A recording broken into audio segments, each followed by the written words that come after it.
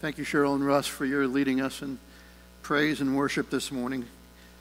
We are continuing in what is our sort of yearly summer series in the Psalms, and if you think that something went wrong, that somebody got the wrong information and read the wrong passage of Scripture this morning, we'll talk a little bit in a moment about why it is that had a passage from 1 Samuel read when we're going to be looking at Psalm 34 today. Last week, Pastor John talked to us from Psalm 13, and he shared with us the fact that 2/3 of the Psalms are Psalms that bring to God laments, complaints, frustrations. And he preached to us last week an invitation to tears. I think maybe, John, your subtitle was, "It's okay not to be okay." Right? And the main point was that the Psalms invite us to bear the deepest and most painful parts of our lives to God with a promise that He will hear us and not shut us out, and that one day He will set the world right. Last week in Psalm 13, the cry of David's heart was, "How long, how long, how long, O God?" He was going through a time when it felt like maybe the heavens were brass, that his cries weren't getting through to God, that God wasn't answering his prayers quickly. He was sharing with God the frustrations, the anger, and John invited us last week to be like David and to share with God our deepest emotions. If we're frustrated when we come before God, we don't have to pretend that we're not frustrated. We can bring to God our frustrations, our anger, our impatience, our tears. So many of the Psalms are Psalms of lament. But today I'm going to turn our attention to Psalm 34, which is a psalm of praise from David when he saw God hear him and answer him and bring him out of his troubles. So before we jump into Psalm 34 this morning, let me add my prayer to John that God would help us. Lord, we come before you today, a needy people, so many of us facing troubles of many kinds, and we thank you that you are the God who hears us and answers us when we call to you in our troubles. We thank you for this psalm this morning, this psalm of praise and thanksgiving to you for being the God who hears us, who is attentive to our cries, who delivers us from trouble, who protects us, and who is near to us in the deepest of our agonies. I pray today that you would speak, that your word would especially come to those who are listening, especially those facing troubles, that they would find encouragement from this psalm today. I pray this for your glory and your praise. Holy Spirit, come and help us for Jesus' sake and his glory. Amen. In today's scripture reading from 1 Samuel, we read the context from which Psalm 34 was written. Psalm 34 is one of those psalms that specifically tells us what was happening to David when he wrote this song. David is a man who knows troubles. His troubles, in essence, seem to begin with his anointing by God to be the next king of Israel. Things begin well for David when he's brought into Saul's service, you might remember, to use his musical gifts to calm Saul, to calm the king when the king is upset. Saul loves David greatly and makes David one of his armor bearers. While David is visiting his brothers in Saul's army, he's present to hear the insults of Goliath and eventually to win the victory for which he's most famous. His victory over Goliath, though, comes with a price, as Saul now has his love turned to jealousy toward David. Because the people are singing, Saul has slain his thousands, but David his tens of thousands. And it's not long before Saul makes his first attempt on David's life when he hurls that spear at David as David is playing his music for him. At this point in David's life, he becomes a fugitive. The future king runs for his life. He's chased all over the countryside by a jealous Saul, whose hatred for David now seems to have surpassed the love he once felt for him.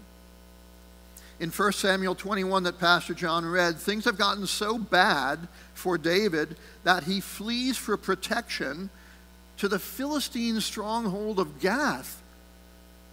Don't know if that rings any bells. Goliath's hometown. David flees for protection to Goliath's hometown. This is like a Yankee fan rooting for the Red Sox, or vice versa. Now, the servants of the Philistine king, they kind of elbow him and say, don't you remember this guy? This is the guy who led Israel in battle when thousands of our people were killed. So David now finds himself not only in danger from Saul, but in danger from the king under whose protection he had placed himself. And so he concocts a plan to remain safe. He decides to act like a madman by erratic behavior, by purposely allowing drool to run down over his beard. And it's through this great acting job that David escapes the Philistines and takes residence in a cave in Adullam, and it is quite possible that is in this cave that Psalm 34 was first sung by David. Now we read in 1 Samuel 22:2 that everyone who was in distress and everyone who was in debt and everyone who was bitter in soul gathered to David, and he became captain over them.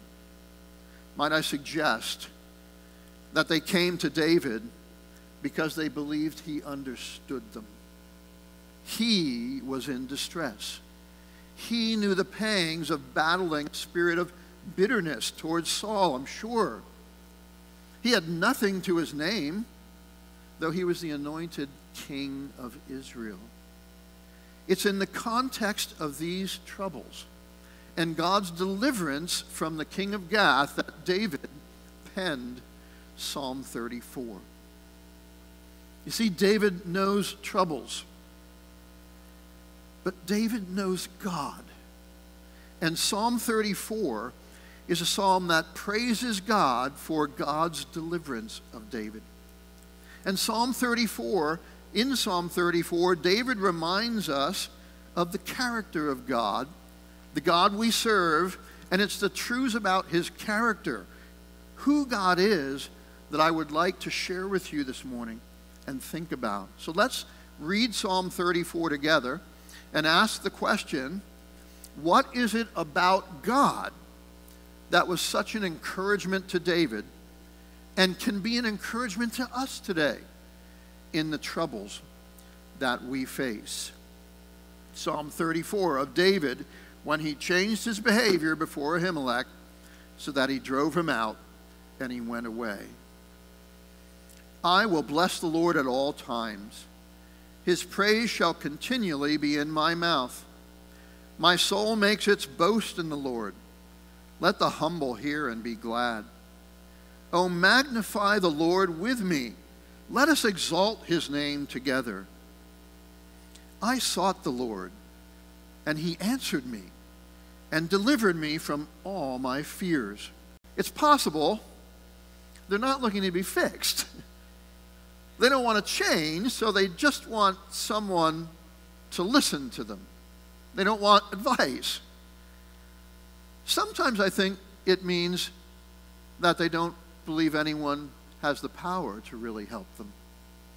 So they don't want the listener to even try. Just listen. When we cry to God, we call out to an all-powerful Father who is always capable of saving us from our troubles. In fact, David is praising God for that very thing. God doesn't just listen. He delivers. Verse 4, the Lord answered me and delivered me from all my fears. Verse 6, the Lord heard him and saved him out of all his troubles. Verse 7, and he delivers them. Verse 17, the Lord hears them and delivers them out of all their troubles. Verse 18, the Lord saves those who are crushed in spirit. Verse 19, the Lord delivers them from them all. Verse 22, the Lord redeems the life of his servant. Nothing could be much more clear from this psalm than this fact. God is not just a good listener. He is able and willing to deliver his people from their troubles. For David, in the context, this meant that God spared his life and allowed his ruse to work. It's interesting to note that although it appeared David concocted the plan to act insane, and David carried out the plan to perfection, David still sees his deliverance as a work of God. This in itself, I think, is instructive for us. There are times where God might deliver us in answer to our prayers in a way that's so amazing that we could say, it's only God that could have done that. And we can testify, look what God did for me. It's amazing. But there's many other times where we may need to recognize that God's deliverance is going to come, God's blessing is going to come by blessing our plans and our actions. But it's no less the work of God. Do we give God less praise and glory when someone is healed through the work of a skilled surgeon? Or through properly diagnosed and applied doses of medicine? No, we say in all seriousness that God healed them. And it's no less a work of God's saving power when he uses means to achieve that end. Deliverance for David came when God blessed David's plan and brought him out of the presence of the king of Gath with his life still intact. At this point, we have to recognize that the psalm presents us with a bit of a paradox. It would seem logical that if God delivers the righteous from all their troubles, that there wouldn't be any more troubles to face. Unfortunately, this is not the reality of the Christian life. And it wasn't the reality for David. David was delivered from the king of Gath, but continued to flee for his life for several more years as Saul persisted in his pursuit of David. Verse 19 tells us, many are the afflictions of the righteous. The righteous man may have many troubles, but the Lord delivers them. David is saying to us that whatever troubles come into our lives, call out to God. He'll hear you, and he'll deliver you. He's not here to promise us a life free of troubles. As I already mentioned, you might make a case for the fact that David's troubles began when God called him. For us, this means that God's an ever-present help in the midst of our troubles. He's the answer to all of our troubles. Not in the sense that he's going to keep us from all difficulty, but in the sense that he can and will save us from our difficulties, and he'll redeem them for our good. Now, I need to remind you of something very encouraging at this point. I've talked a lot to you about troubles. Brother and sister, there's coming a day when all our troubles will be in the past. When we see the face of Jesus and are in the presence of our loving Father in heaven, there will be no more troubles for us then. This is the blessed hope expressed in passages like Revelation 7, verses 15 to 17. Therefore they are before the throne of God, and they serve him day and night in the temple. And he who sits upon the throne will shelter them with his presence. They shall hunger no more. They shall thirst no more. The sun shall not strike them, nor any scorching heat. For the Lamb in the midst of the throne will be their shepherd, and he will guide them to springs of living water, and God will wipe away every tear from their eyes. Our trouble-free future is secure in Jesus. But it was Jesus himself who told his disciples in John 16 that in this world you will have tribulation. So Psalm 34 is a reminder to us that while in this fallen world, even the righteous will have trouble. But God delivers. Now this could mean that when you cry out to God, he'll change the circumstances and deliver you from the circumstances like he did David in 1 Samuel. This could also mean that he'll answer our cry with the words he spoke through the Apostle Paul. When the Apostle Paul prayed, God, would you please take away this thorn in my flesh? I think many of you know God's answer to Paul. My grace is sufficient for you. Third thing I want you to notice from the passage is that God keeps or protects. God not only hears us and delivers us, God is a source of protection for us. We see this in verse 20, where God says he keeps all his bones. Psalm 21 used the same word when it says, the Lord is your keeper. He is your shade at your right hand. Shade protects us from the sun and the dangers that can come with exposure to the sun's heat. Now, while God does not promise a life free from troubles, he does promise protection. He'll redeem our troubles. He'll cause them to strengthen us rather than destroy us. He'll keep us from the eroding effect that troubles can have on our faith in him. Verse 7 gives us a wonderful word picture of God's keeping his people when it tells us, the angel of the Lord encamps around those who fear him, and he delivers them. God protects us by encamping around us. Now, I need to lead you to use your imaginations here. This is an interesting picture in that it takes a very familiar scene for the Israelites and turns it completely around. You see, the Israelites knew that in their history, when they wandered in the wilderness, they would camp when the pillar of cloud stopped and parked itself in a particular place. And you know what their camp looked like. The Levites in the tabernacle were in the center. And all the tribes of Israel camped around them. It was a wonderful picture of God in the midst, in the middle of all his people. But this verse, Psalm 34:7, takes that picture and reverses it all. It says the people are now in the center, and God is camping all around them, so that no matter where they look, there's God. No matter where they look, there's the Lord protecting them. No matter where their gaze went, there was God, their keeper and protector. There's a wonderful Old Testament story that illustrates God's protection of his people and his encamping around them. Let me remind you of the story from 2 Kings 6.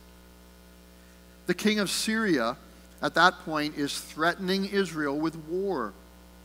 But Elisha the prophet keeps telling the king of Israel the very details of the Syrian war strategy.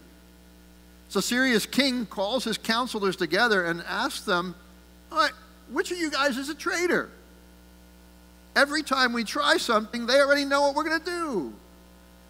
And his counselors tell him that it's Elisha who's telling the king of Israel the very words that they speak in their private meetings. So it makes sense to the king of Syria. I got to get rid of Elisha. So he sends horses and chariots to a city called Dothan and surrounds the city where Elisha is staying.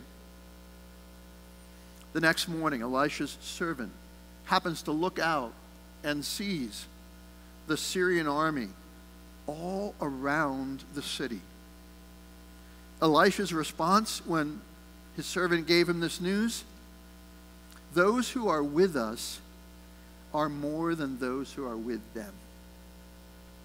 And Elisha prays to God that God would open the eyes of his servant. And we're told that what he saw, his servant, what he saw when he looked out again, behold, the mountain was full of horses and chariots of fire around Elisha. God's army had encamped around one prophet of his, and the result was that Elisha was safe.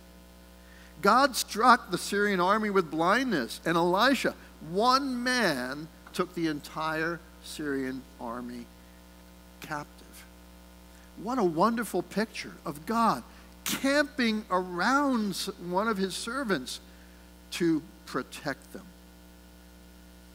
There's another Old Testament image from Psalm 125. Many of you are aware that Debbie and I just returned from 2 weeks in Alaska, celebrating our 40th anniversary year. The scenery up there was just beyond description. God's handiwork and his creation. What struck me so often was the closeness and presence of mountains. There they'd be, just rising up from right over there, just right next to the sea.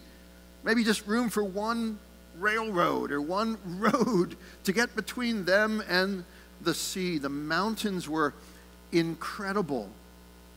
And if you know a town is built right there by the sea with mountains behind them, it's a pretty safe place. The only way an enemy can get to that town would be by the water, or to somehow be able to make it across those amazing high mountains.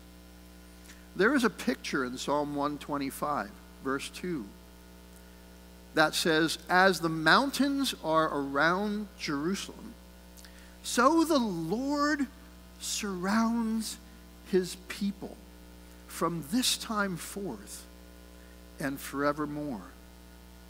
Jerusalem was surrounded by mountains, which made the city safe on so many occasions because of the geography. They formed a natural defense for the city, but a defense that was supposed to remind them that the mountains weren't really their greatest source of protection. Their greatest source of protection was God himself, who surrounds his people like mountains surround a city.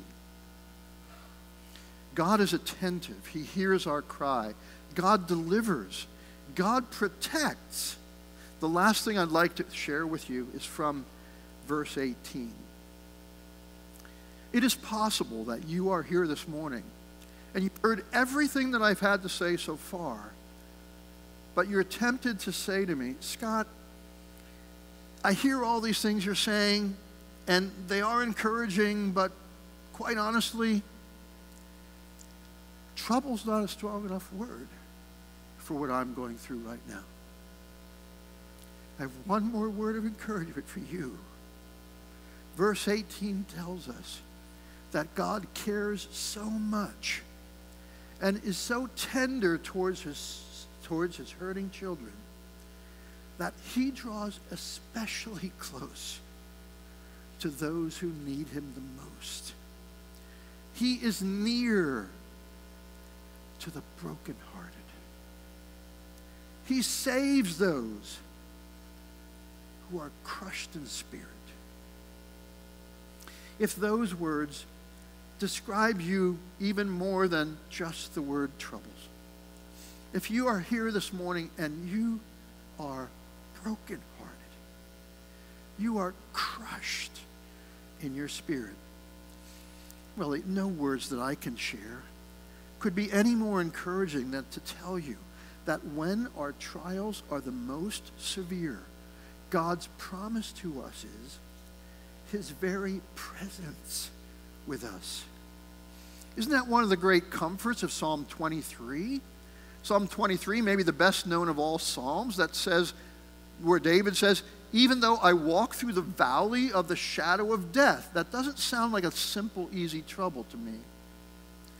"I will fear no evil, for you are with me. Your rod and your staff, they comfort me. In Isaiah chapter 43, the prophet writes these words that also remind us that the greatest encouragement we could ever have is God's presence with us in our trials. Isaiah 43. But now thus says the Lord, He who created you, O Jacob, He who formed you, O Israel, fear not, I have redeemed you. I have called you by name. You are mine. When you pass through the waters, I will be with you.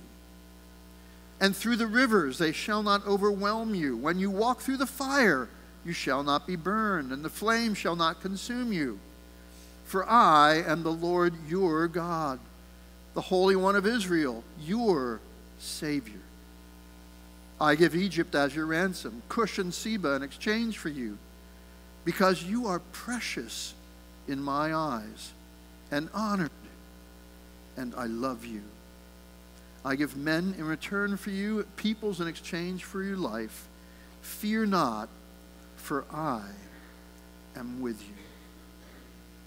There is no greater comfort in our deep trials than God's promised presence to be there in the midst of them. So as we close this morning, brother and sister in Christ, please take comfort today in who God is. Though the righteous, though we may have many troubles, God hears us when we cry to Him. His ears are always inclined to the voice of His children. He not only hears us, but He delivers us from our troubles in a variety of ways. He can remove the trouble from our lives, or He can give us grace to serve Him in the midst of our troubles. Either way, He is always there to help us. Remember that God protects us. Remember the word pictures and stories from the Old Testament. That God encamps around us, and God surrounds us like the mountains around a valley for protection. Remember most of all that God promises us the greatest of blessings when our trials are the most severe. He promises to be with us. So this morning, I hope that from this psalm that you will taste and see that the Lord is good. Blessed is the man who takes refuge in Him. If you're here this morning and you've never trusted Christ for salvation, I guess the question that I want to ask is, where are you going to go for comfort when the troubles of life come to you? Will you blame your circumstances on bad luck? And that luck's bound to turn around sometime? Are your troubles simply the result of random chance? There is not much comfort in luck and chance. Come to Jesus today and know Him to be the God who we read about here in Psalm 34. Taste and see that He is good. Know that if you call to Him, He'll hear you and deliver you. Trust in Him today, and you'll find refuge for your soul. One final reminder that someday there are two futures ahead of all men.